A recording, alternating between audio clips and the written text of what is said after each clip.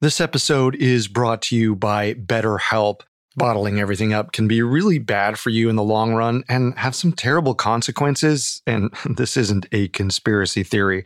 The more you let things build up, the more of a toll it can take on your mental health. I know for me, in dealing with some traumatic events in my life, I had the tendency to think, well, they've already happened. I'm okay. Other people have it worse. It doesn't matter much. And through therapy, was really able to understand how those events impacted me and changed how I'd started to see the world in ways that weren't great and were sometimes making my life worse. So therapy or dealing with any traumatic events you've had might really help you in terms of how you can live in the present moment now. So if you want to give therapy a try, check out BetterHelp. It's entirely online, convenient, and flexible. It's also really easy to get started. Just fill out a brief questionnaire to get matched with a licensed therapist. Get it off your chest with BetterHelp. Visit betterhelp.com/conspiracy today to get 10% off your first month. That's BetterHelp, HELP.com/conspiracy. Hear that? It's the sound of someone whacking the ground with a rake. Specifically, they're beating around the bush, which we've done enough of in this ad too, so let's get right to it. The new Moneymaker scratch-off from the Ohio Lottery doesn't beat around the bush. Moneymaker. Play the game and you could win money, up to $2 million. With more than $88 million in prizes, ranging from $50 to $500, Moneymaker cuts right to the cash. Lottery players are subject to Ohio laws and commission regulations. Play responsibly. If you're interested in crazy stories from the wild world of organized crime, scams, gangs, cartels, mafias, drug dealers, and everything fun like that, have we got a podcast for you. The Underworld podcast is hosted by two conflict journalists, Danny Gold and Sean Williams, who have reported on all sorts of dangerous people in dangerous places. Every week, they bring you a new episode on international organized crime from a new corner of the globe. You can find the Underworld podcast on Spotify or wherever you get your podcasts.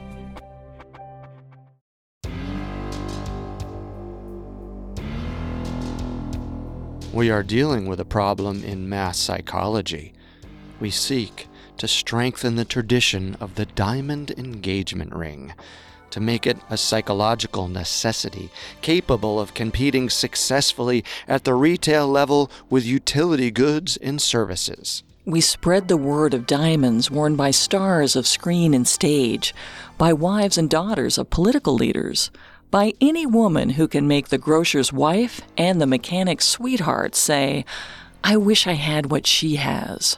These excerpts are from a 1947 strategy plan outlined by NW Ayer Advertising Agency. This agency is the very same one that announced to the world that De Beers diamonds are forever. But if diamonds were so intrinsically valuable, why would they require such aggressive marketing? No one runs commercials when a Picasso goes on sale. Diamonds are supposed to be the rarest, hardest, most valuable gemstone. So why did De Beers spend millions of dollars telling us we need them? Conspiracy? Maybe. Coincidence? Maybe. Complicated? Absolutely.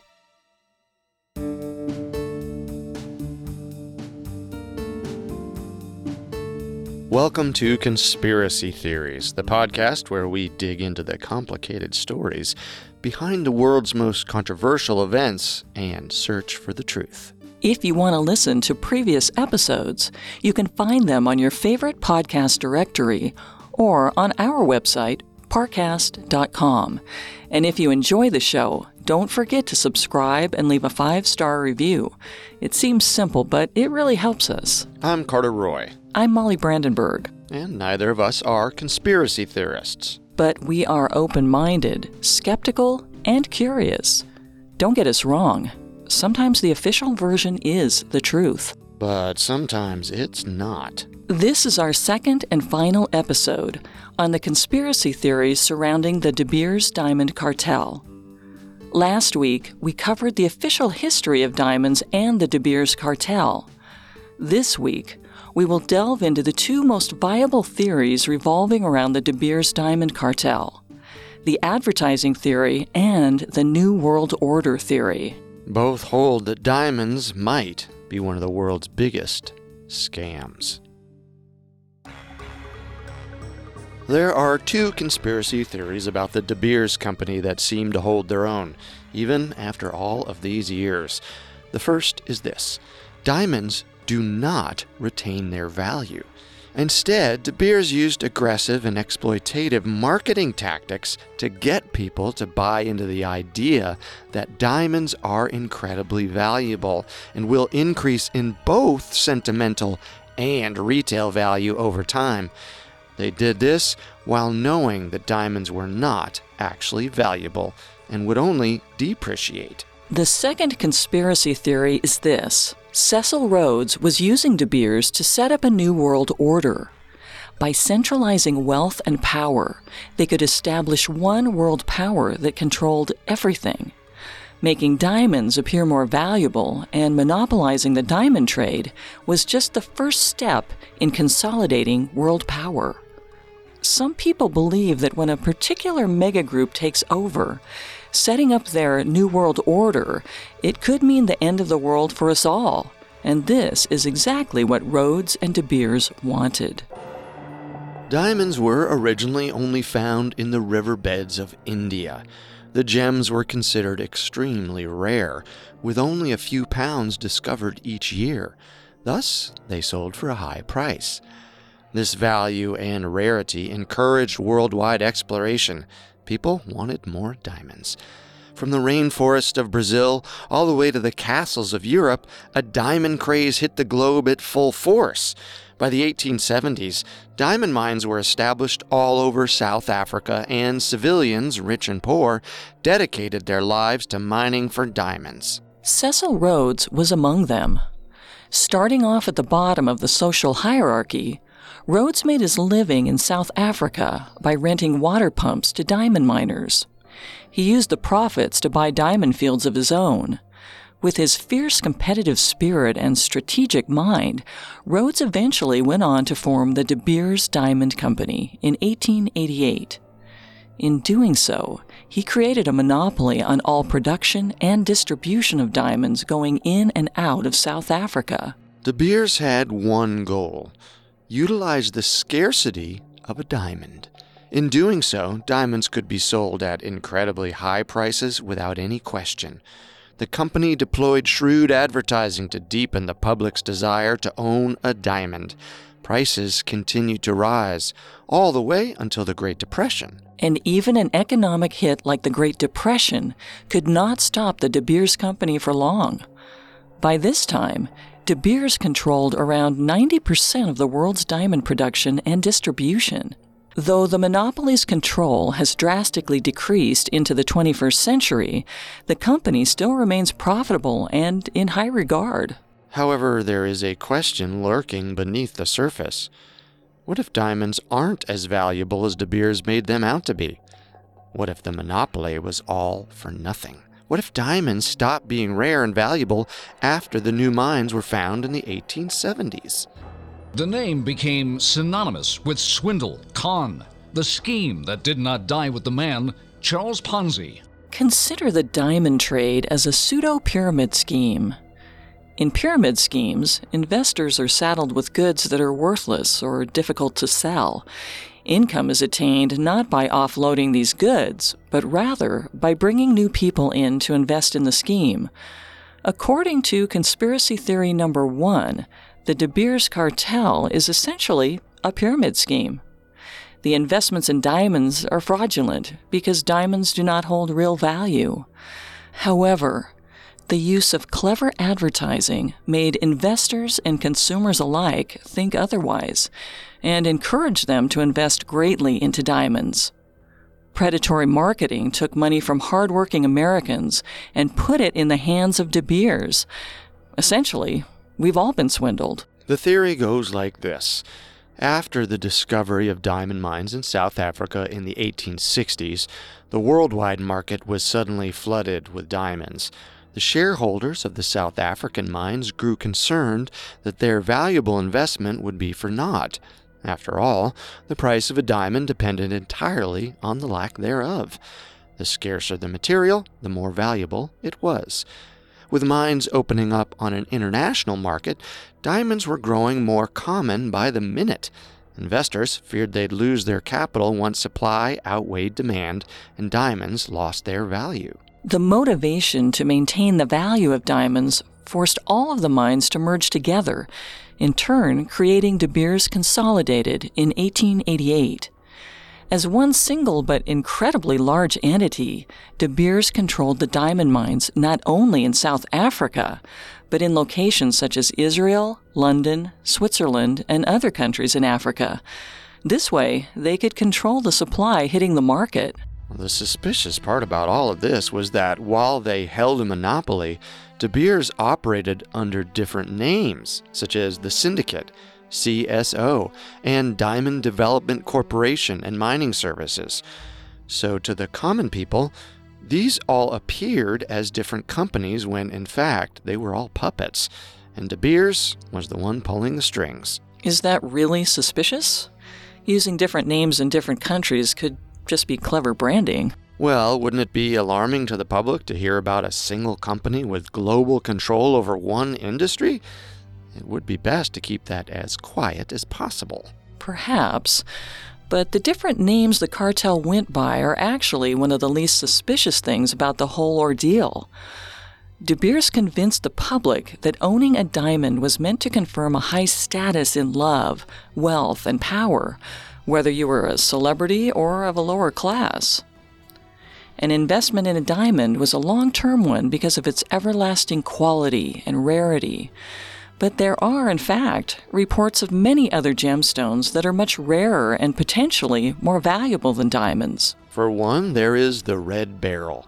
A cousin of emerald and aquamarine, the gem is found only in limited areas of New Mexico and Utah, and considered very difficult to mine. Still, the rarity makes it very desirable to own.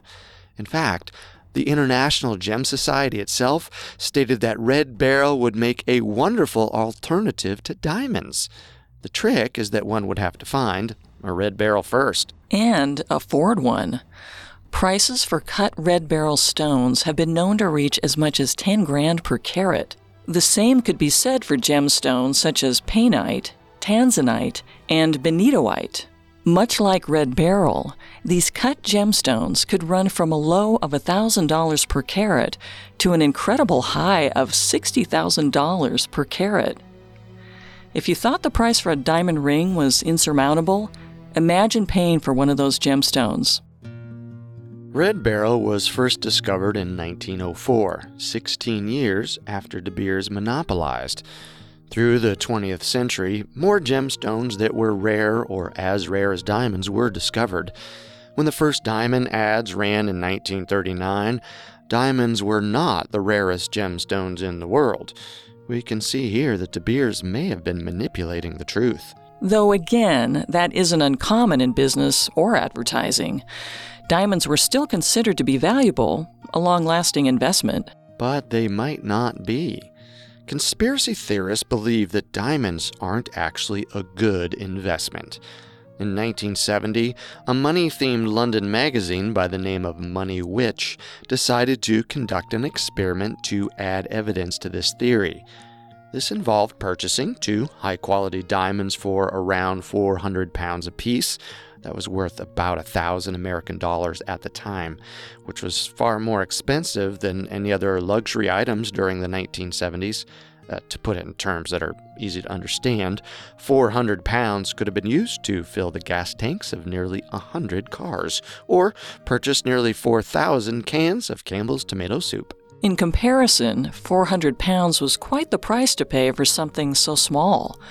Of course, at this time, in 1970, De Beers had convinced the people that diamonds were worth that price. A diamond is forever had been in the public's mind for over 2 decades at this point. With an investment of about 800 pounds total, Money Witch expected each of their diamonds to increase or at least retain their value. Sealing the diamonds into a vault, the gems remained untouched for nearly 9 years. When the diamonds emerged from the vault in 1978, the magazine expected to turn a high profit. However, Dave Watts, the magazine's editor, quickly realized that no dealers or jewelry stores in the London district were willing to pay even the original price for the diamonds. Watts barely made a profit. The highest offer that he received was £500 for one of the diamonds, which only equated to about a £100 profit in over 8 years. I don't know. £100 is a fine profit to make. Maybe if this was a profit for full tanks of gas or cans of tomato soup, but this was in regards to diamonds, which were said to increase in value due in part to their rarity.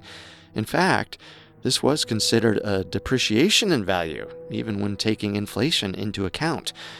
Ultimately, the experiment did not end up being worth the investment. This is mainly because Watts, as a seller, had no control over the prices over time. He couldn't sell the diamonds for the price he expected to. That price control went to De Beers. De Beers was the only one who could make money off of diamonds, since they fixed the prices. In this instance, yes, but that could be a one-off. Maybe the quality of the diamonds was not as good as reported by the magazine. Maybe Watts was selling at a bad time. Or maybe this is one example in a stream of them that confirms the value of a diamond is not worth the investment. Moneywitch's experiment supports the theory that the diamond industry is intrinsically a pyramid scheme. On the very bottom, there are the everyday consumers, people like Watts. Despite being the biggest population in the industry, they hold very little control. Above the consumers are wholesale jewelers, such as the places Moneywitch tried to resell their diamonds to. These include notable names such as Tiffany's, Harry Winston, and Cartier. These companies may be a smaller number than the consumers, but there's a bit more control. Above the jewelers are the diamond production companies. This sector's control depends wholeheartedly on the lower rungs continuing to do their jobs. The consumer needs to continue demanding diamonds, and the jewelers need to continue to sell them. Otherwise, diamond mining and production companies would fail. And on the very top, as to be expected, is De Beers Consolidated. In this analogy, they are the puppeteer pulling the strings. They are the man behind the curtain who has control of every single cog. Of course, we don't have proof that anyone at De Beers knowingly set up this pyramid scheme. Regardless, it is suspicious. While De Beers' marketing was incredibly clever, the consumers took it quite literally. Diamonds are meant to be forever.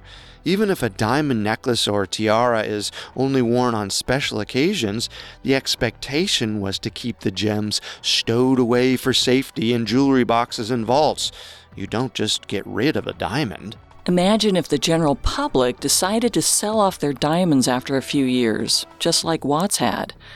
The diamond market would suddenly be flooded by a mass availability of diamonds. And as stated before, the more diamonds available, the less each single diamond's value. Doesn't this seem like a big pyramid scheme orchestrated by De Beers? If diamonds are not the rarest gemstone and do not retain value, then why does the everyday consumer still desperately crave them? Why are we all buying in? We'll return to our story in just a moment. You'll know real when you get it. It'll say eBay Authenticity Guarantee, and you'll feel it. Maybe it's a head-turning handbag, a watch that says it all, jewelry that makes you look like a gem, sneakers and streetwear so fresh, every step feels fly. eBay gets it, so look for the blue check mark next to that thing you love, and be confident that every inch, stitch, sole, and logo is checked by experts. With eBay Authenticity Guarantee, you can trust that feeling of real is always in reach. Ensure your next purchase is the real deal. Visit eBay.com for terms. And now, let's continue our story. Proof that diamonds are neither incredibly rare nor intrinsically valuable certainly supports our first conspiracy theory, that the diamond industry is one massive pyramid scheme.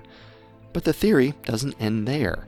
Is there evidence that, even though they knew their product was essentially worthless, De Beers used predatory marketing tactics to sell diamonds to people who did not need them and could not afford them? Did De Beers take advantage of people around the world, all for their own gain? Through shrewd marketing, De Beers created a universal fixation for engagement rings. Rings were made the biggest cultural symbol and most important aspect of an engagement.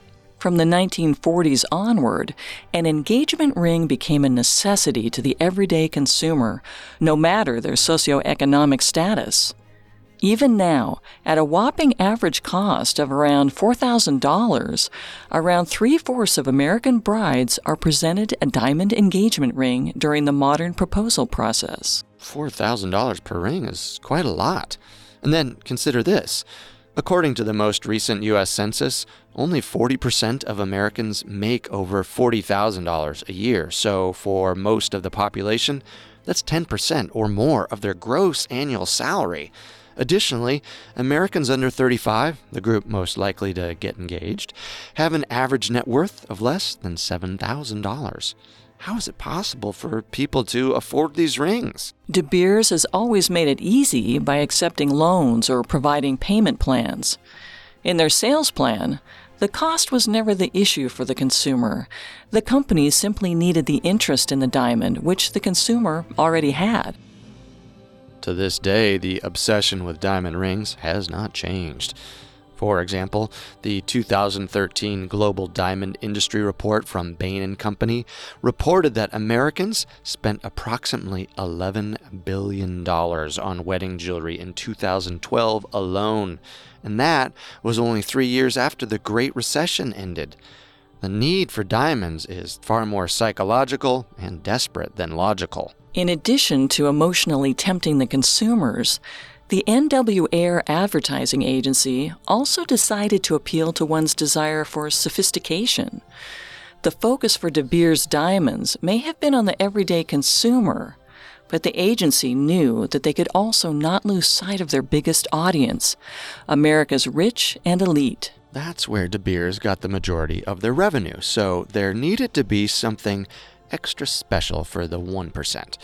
By the 1950s, N.W. Ayer introduced advertisements in high-end magazines, which showed the reproduction of famous paintings, but with the inclusion of De Beers diamonds.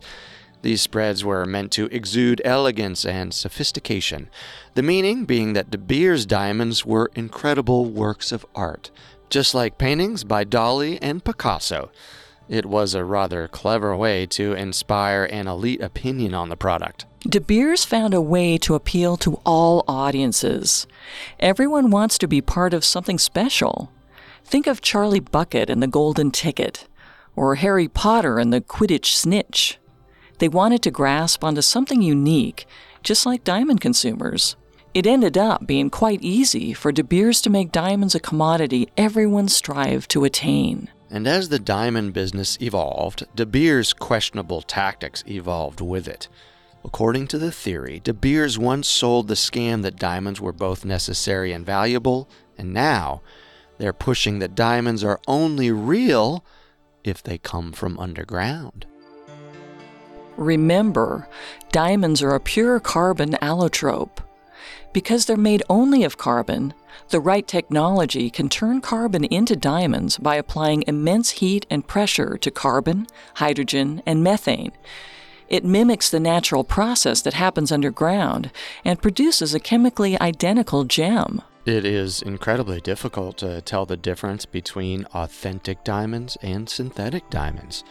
As recent as 2015, shipments of natural rough diamonds were actually revealed to be around 14% synthetic diamonds. But the latest diamond ad campaign, Real is Rare, Real is a Diamond, focuses on the value of real diamonds, those mined from the earth. Instead of investing in new technology and moving the brand into the synthetic diamond business, De Beers has gone the complete opposite direction. Over the past century, De Beers has vehemently railed against synthetic diamonds. In fact, the company has spent a sizable amount of money to create technological machines to detect and get rid of grown diamonds. De Beers and other members of the Diamond Producers Association, an organization that aims to protect the integrity of a diamond, argue that synthetic diamonds do not retain their value over time. However, synthetic diamonds seem to have an ever-growing market as we settle into the 21st century. Millennial buyers are simply not interested in spending excessive amounts of money on shiny rocks. But instead of investing in synthetic diamond technology, De Beers is running a campaign against synthetic diamonds. However, most of this could be written off as simply business. They have a product and they need to sell it. One could certainly look at it that way, but one last piece of evidence, and the strongest for this conspiracy theory, comes from Nicky Oppenheimer, former chairman of De Beers. Thanks to his family's business, he's the second richest person in Africa. Oppenheimer himself once said, quote, "Diamonds are intrinsically worthless, except for the deep psychological need they fill," end quote. That sounds like he's openly admitting diamonds don't have the value purported by De Beers. Hearing that, how can we argue that De Beers didn't know the scam they were running? When you combine that with the predatory marketing tactics and investment in keeping diamonds a rare commodity, this theory is fairly strong. There's definitely enough to question De Beers' real intentions and wonder if diamonds were only marketed as valuable. I'd give this theory a 7 out of 10. We can't know for sure, but that last quote from Oppenheimer really sells it. I agree. On to our second theory now. Consider this quote from The Innocence of Father Brown, The Sign of the Broken Sword by Gilbert Keith Chesterton. Where does a wise man hide a leaf? In the forest. But what does he do if there is no forest? Well, well, cried Flambeau irritably. What does he do?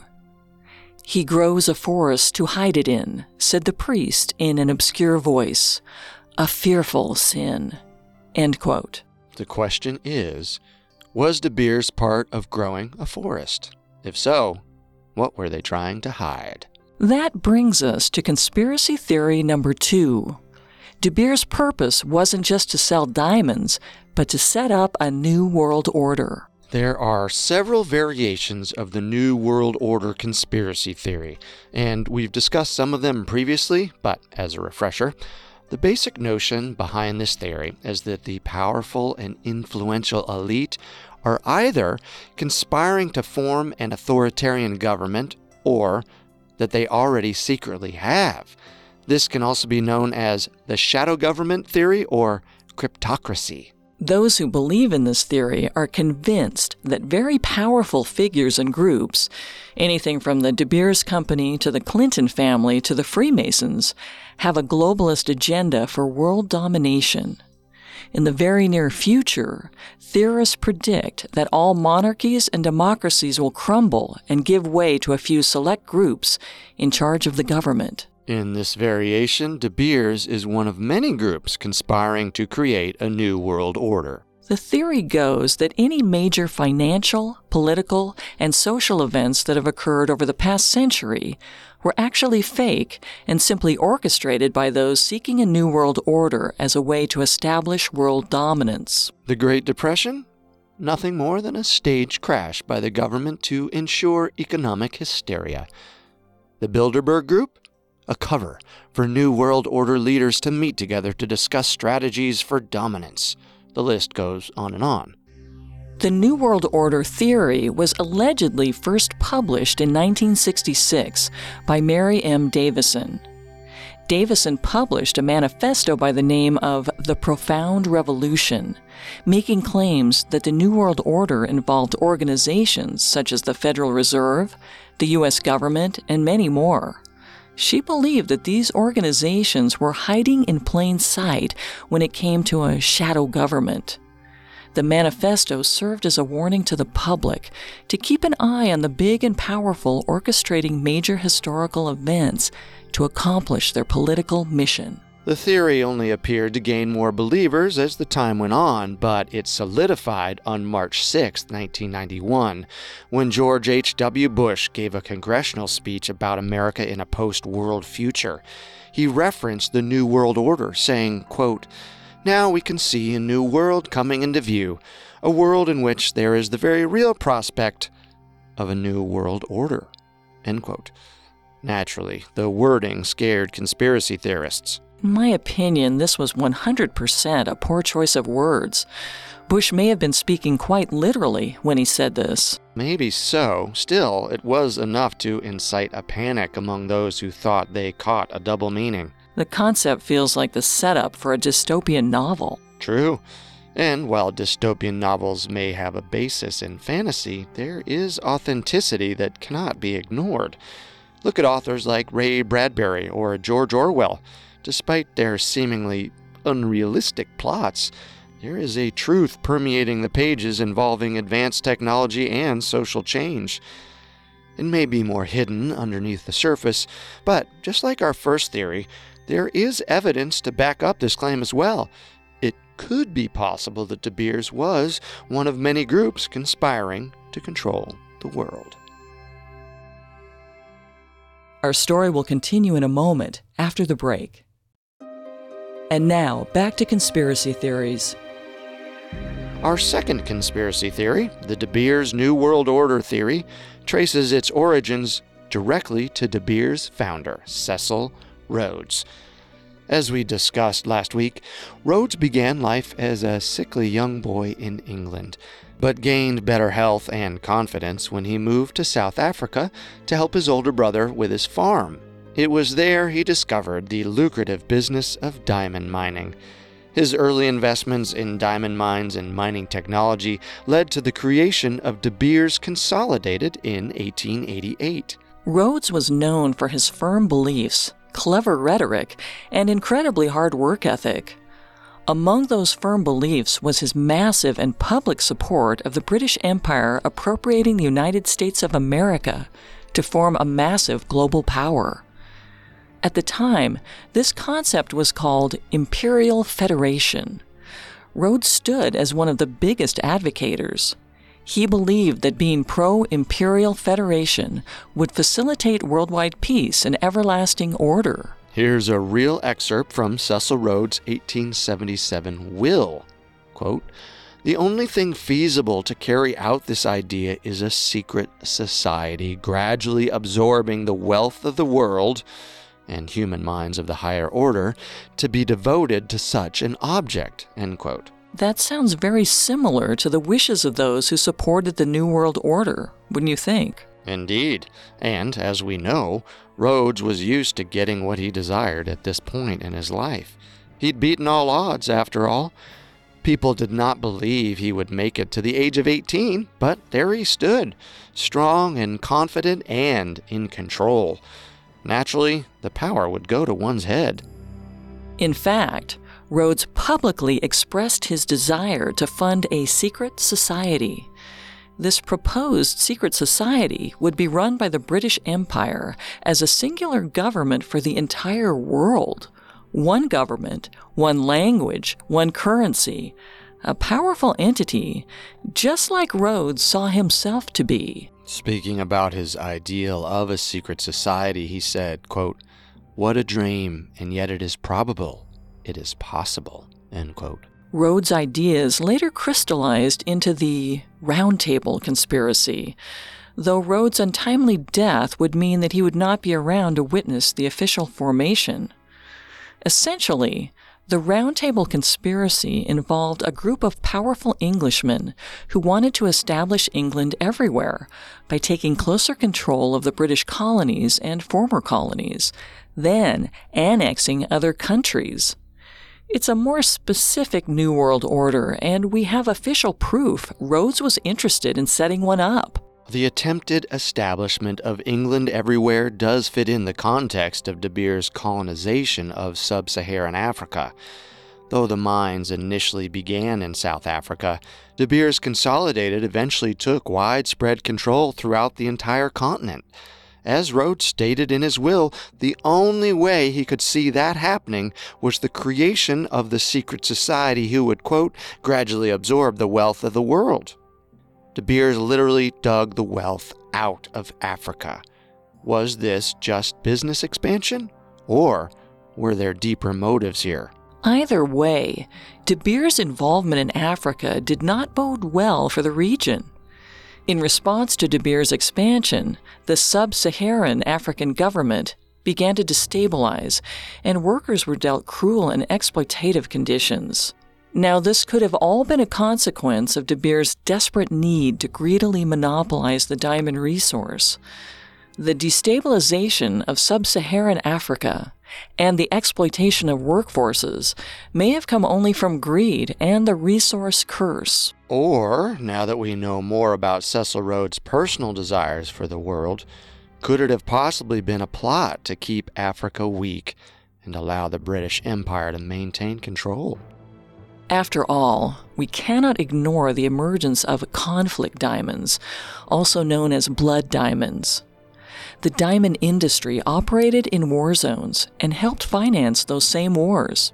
According to the New York Times, quote, as recently as the mid-1990s, diamonds from African war zones accounted for 10 to 15% of the world's supply, end quote. It couldn't just be by chance that the majority of De Beers' mines have resided on African soil, could it? Given the course of world history leading up to 1902, Africa would be the logical place to start establishing England everywhere.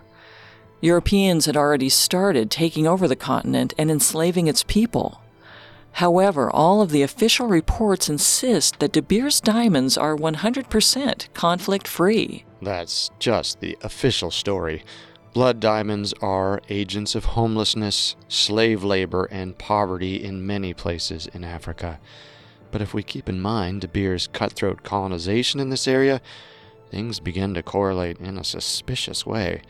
And through the lens of this theory, one magnanimous action takes on a whole new meaning. Rhodes Scholarships were created in 1902 by the British philanthropist of the same name. Winners are selected on the basis of several criteria, including high academic achievement and personal integrity. Cecil Rhodes had only one dream as a little boy, to attend the University of Oxford. However, his poor upbringing and parents' overwhelming struggle with 12 children meant that dream of his had to be put on the back burner. But the desire stayed with him, even as he rose in the ranks of the diamond industry. Was there really any surprise when the creation of the Rhodes Scholarship bloomed in 1902? Named after Rhodes himself, the Rhodes Scholarship is a prestigious scholarship program for students who wish to pursue graduate studies at the University of Oxford. This scholarship was near and dear to Rhodes' heart.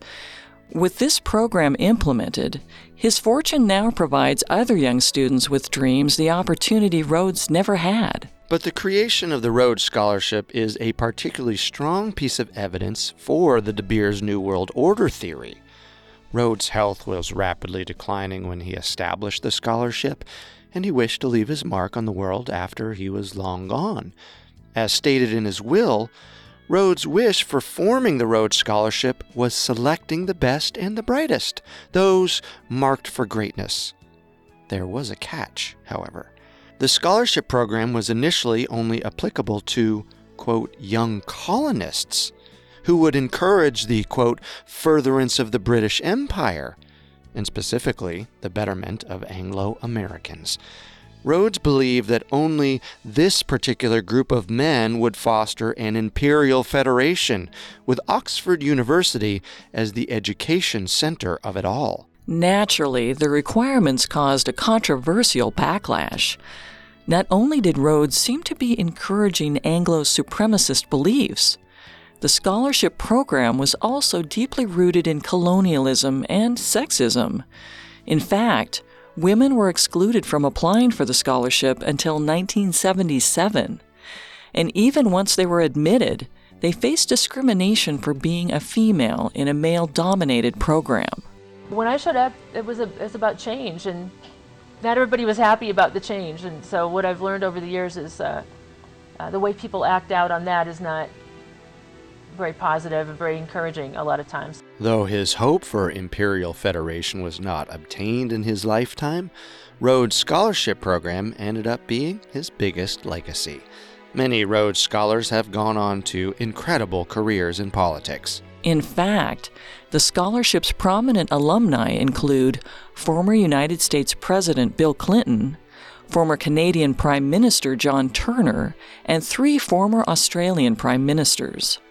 Countless other Rhodes Scholars became high-positioned officials in the Kennedy, Clinton, and Bush administrations, as well as heads of government and state everywhere from Jamaica to Pakistan to Malta. It seems Rhodes has had a lasting and direct influence on world governments.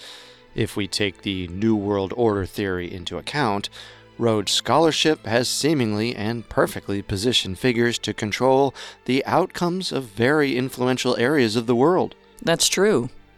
However, the scholarship was specifically intended to support careers in public service. The proliferance of Rhodes Scholars who gained political power is correlation, not causation. And to that point, by the end of the 20th century, around 32% of American Rhodes Scholars pursued careers in education and academia, 20% in law, 15% in business, and 10% in medicine and science.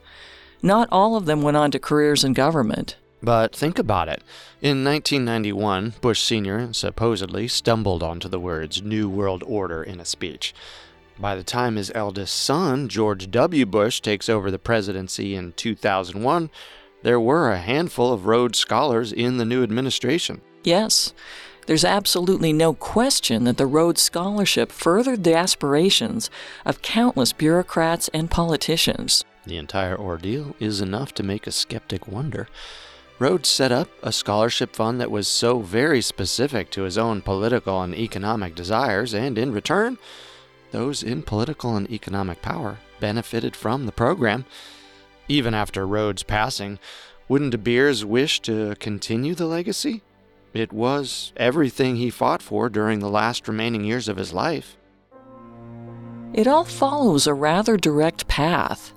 Rhodes creates De Beers Consolidated.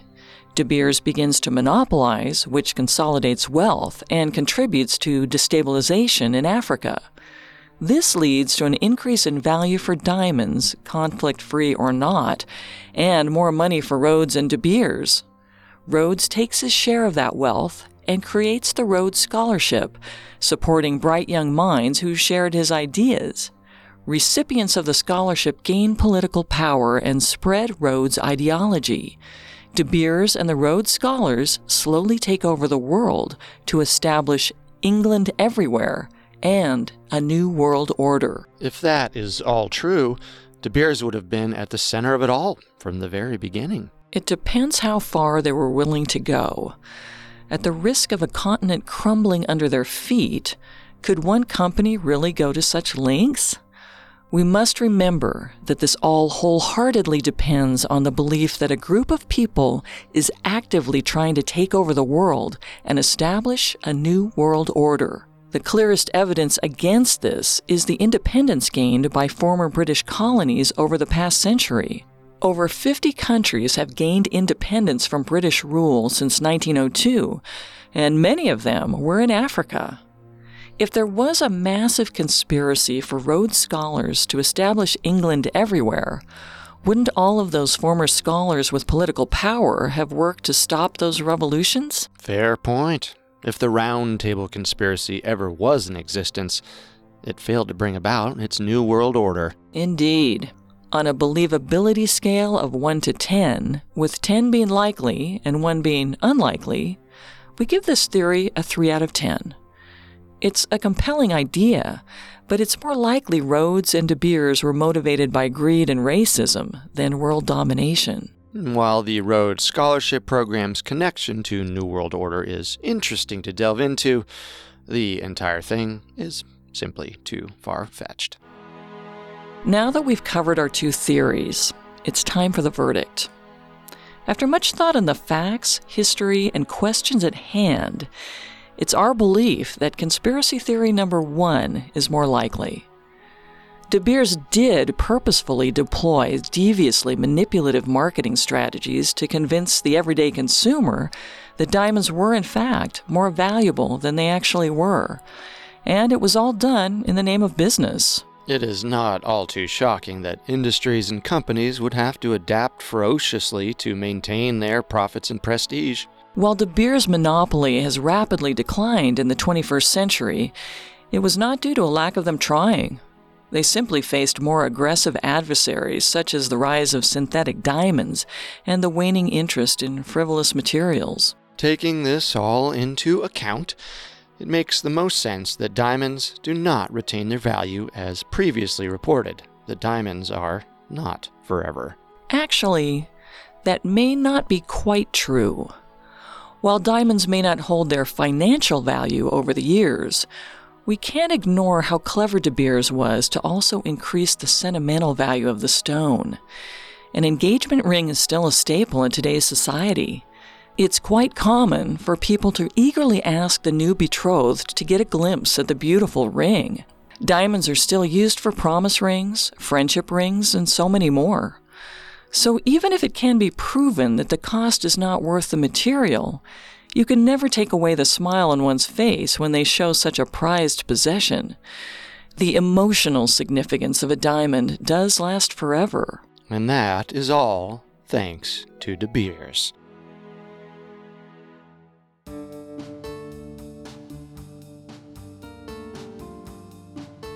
Thanks for tuning in to Conspiracy Theories. If you want to hear more conspiracy theories, you can find us on Apple Podcasts, TuneIn, Google Play, Stitcher, Spotify, or your favorite podcast directory. If you like what you hear, leave a 5-star review. It seems simple, but it really helps our show. Tell us your favorite conspiracy theories on Facebook and Instagram at Parcast, and on Twitter at Parcast Network. Join us next week for more conspiracy theories. Until then, remember, the truth isn't always the best story. And the official story isn't always the truth. Conspiracy Theories was created by Max Cutler, is a production of Cutler Media, and is part of the Parcast Network. It is produced by Max and Ron Cutler, sound design by Paul Liebeskind, with production assistance by Ron Shapiro and Paul Mahler. Additional production assistance by Maggie Admire and Carly Madden. Conspiracy Theories is written by Maya Houston and stars Molly Brandenburg and Carter Roy.